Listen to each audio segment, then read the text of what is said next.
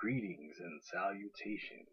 This is Fact Daddy. We're about to have a Fact Daddy experience. Okay, enough of that. So I tend to watch things by what I call the Taken method, and that basically means I put something on, and if it takes me over or I'm engrossed in it enough that I want to keep watching, I just watch it until there's no more left to watch. So in this case, I'm talking about My Next Life as a Villainess, and again, it's one of those isekai Japanese anime shows. In this instance, it's another reincarnation show, but with an interesting twist, at least from my point of view. So the twist in this particular show is that the protagonist, Katarina Kleiss, the person reincarnated into her body and into her life, happened to play a otome game in what would be considered our world, and she knew all about the character that she was in and her doomed endings. So she has to start plotting how not to die or be exiled in that world by dealing with the characters a certain way. But ultimately, what she manages to do is what looking to people and having them drop their guard, she's able to make wonderful things happen. So, the first instance of the scenario is she is supposed to be arranged to a boy, Prince Giardo, and he has a brother, Prince Alan, and they're the Stewart brothers. And what ends up happening is she lands on her face and gets a scar on her head. That's considered, no bueno for a noble. So she doesn't seem to care because her whole objective is to stay alive. Of course, no one outside of herself knows about any of this. So it puts her interactions in a very interesting light because she became aware of being reincarnated after she hit her head. And once she was aware of who her character was, this villainess, she was trying any method that she could come up with to keep herself alive. So with Giordo, he tends to think she's weird because she climbs trees and she's not really interested in acting like a noble woman. And she worries about the behaviors and love life of these characters because ultimately they could decide her fate. She could die because she's the villainess in the story. But Giordo, he takes a liking to her because she's strange, because she's weird, because she doesn't act like a typical noble. She brings color and light and just an interest in life itself to him, which he did not have until that moment. He was very bored. As for his brother, who's always feeling slighted and less than him, and they were twins, but not identical, she brought challenges to him as well. Initially, she challenged him to climb trees, which he could not do with her. She was an excellent tree climber. But she challenged him to piano, and I don't know if I said challenged instead of challenged. It's been a hell of a year if you date back from now to last year. It's been a hell of a year. So she challenged him to piano instead, and he was excellent at piano. So, that relationship with her and that interaction with her encouraged him to play piano. And she also said, it's perfectly cool not to, you know, always be right, always be on top, always be number one. There's some things that we excel at and we're great at, and some things that we're not. And that's what's that's the joy and the beauty of our relationships with each other. Is that everyone brings something different to the scenario, something different to the table, some attribute, some gift, some intelligence, some wit, some skill that the other does not have. It's through interacting and sharing and building from that that we create long-lasting and strong relationships that shape the world. And in that sense, I think that I'm finding more depth in what people would say doesn't have depth.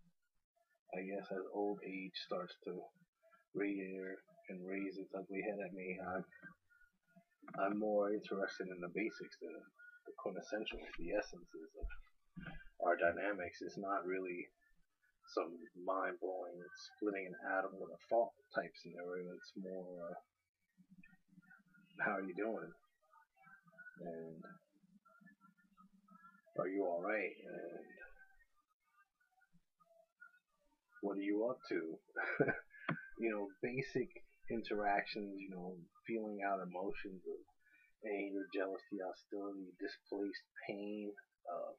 The character is portrayed as extraordinarily dim or dense, and yet she manages to get to the hearts of all of these different characters. Prince Giorno, Prince Alan. She wants to start farming because she does earth magic in this world. Her earth magic is utterly and totally pathetic. But she wants to do certain things. She wants to do certain things because in doing them, she feels like she can avert the disastrous death that awaits her, her doom ending. So she wants to learn how to farm. And she meets someone and gets this information from them, and the information that she gets from them ends up being good, and this person is Mary. So Mary becomes a friend of hers at a tea party, and that relationship again. Mary was very closed off. She was afraid to interact with people. She didn't feel proud of herself. She didn't feel beautiful. She didn't feel like she was special. And Katerina acknowledged that she had a green thumb, and she had a way with flowers, and a way with nature, and a way with growing things and nurturing them and making them beautiful. And that awakening in this person made them appreciate themselves. It's no small feat to give another human being the ability to sense and appreciate their own existence. Even though it's in the context of this silly story. Anyone who's tried to write a short story or a novel, a poem, or on the other side of the coin try to draw, there's a lot of detail you have to pay attention to. Nuances, movements of figure and face and environment. Like the whole experience of watching this show for me was great. Those human dynamics, those moments of connection, even in the midst of the awkward reincarnation game scenario world backdrop, even within that context, you have this great fundamental story of this person who just connects with and looks at the underlying humanity of people. I mean, obviously she becomes somewhat oblivious to all of them having developed these feelings about her.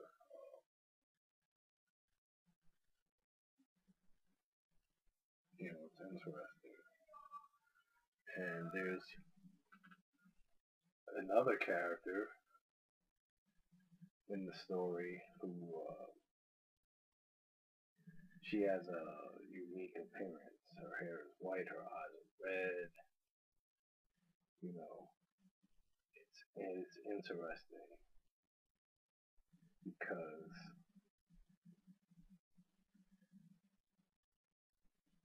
people think that she's creepy, like she just looks frightening to them, but to Katarina, she thinks she's beautiful. Her hair is like silk, her white hair. Her red eyes are like rubies. I mean, she has this way of making, you know, making the character feel good. In this instance, I'm talking about Sophia. Sophia has a brother, Nickel, and he's quiet, but he's also like extremely popular, considered handsome, etc., etc. So the connection there was simple. She just acknowledged that she thought that this girl was beautiful.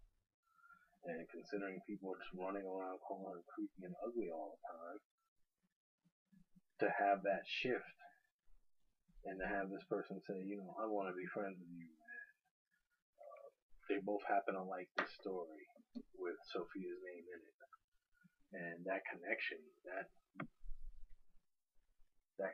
was relevant, especially for Sophia, who all her prior experiences aside from her brother was just a lot of negativity and a lot of judgment and a lot of feeling alone and isolated. And to have someone connect with you that openly, that's the power of this show, that's the power of the character, that's the power of the story. I enjoy it thoroughly. And even the plot twist for the season ending, it built up nicely, and when the twist came, you're like, shit. A character had a terrible, terrible backstory involving some bias and some hatred, and because there's this whole issue with nobility and peasantry. I don't know why in isekai the nobility are usually supposed to be far more magical or magically powerful than the poor, but the bias is real in these stories, and this particular character's backstory, well, I'll just say I thought it was really fucked up. And I've read and seen a lot of things, and sometimes I'm open to mentally allowing myself to experience what I would consider certain levels of depravity, and sometimes I'm just totally desensitized. But for whatever reason, this character reached me like she reached the others, and that I was open to allowing myself to actually experience feelings doing the story as opposed to really being entertained. So, all in all, I would have to say definitively that these interactions with this character as they build throughout the story, they become very interesting, and she's very charming in an odd way, and it's funny, and it has drama, and you just breeze through it. Like, I started episode 1, kept watching, it was over. I mean, at least in intervals, because personal effects in life aside, I made the time to watch this entire series, this show. That's only 12 episodes for the first season, and I believe the second season comes in July of this year. But great fucking show, man. If you ever feel like just bugging out to a slice of life show, it's like a really well done sitcom, to be honest. I don't feel like the postmodern take on sitcoms are necessarily that enjoyable. I don't really have any names to point out. Suffice it to say, I haven't really enjoyed many shows again. I could be missing something. The things I tend to enjoy are like, boom, you watch it and you're done because you finished watching because it was that good. Unless it's so voluminous and its scope that it's almost like difficult to watch unless you've made the time. Like One Piece for me is always a mission.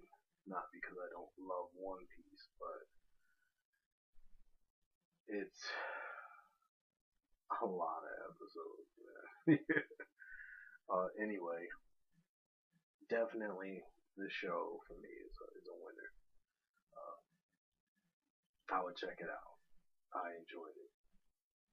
I had a good experience with it. Also, something else I've had a good experience with is the series Little Nightmares. I think it's genius. It's some of the best video game experience. So it's one of the best video game experiences of my life, particularly Little Nightmares 2. Little Nightmares 1, I really loved it, especially the ending. Uh, it was epic. The gameplay's pretty good. Occasionally had issues because I'm used to one console, and when I was playing it on another one, I constantly had to keep in mind the controls. But once you get a hang of the controls, overall it's pretty doable. It has some difficult moments in it, but you just gotta my best gameplay came when I was thinking without thinking. So, I knew what I had to do, but thinking about how I was going to do it was a waste of time. I would just feel it out. It's a very solid rhythm-based game. Like if you get into a good rhythm, you're going to go pretty far.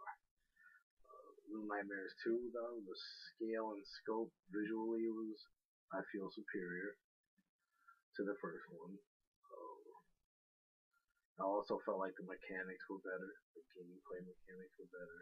I also felt like some of the added dimensions, similar to the Little Nightmares 1 DLC, the interactivity with another computer-based character is good.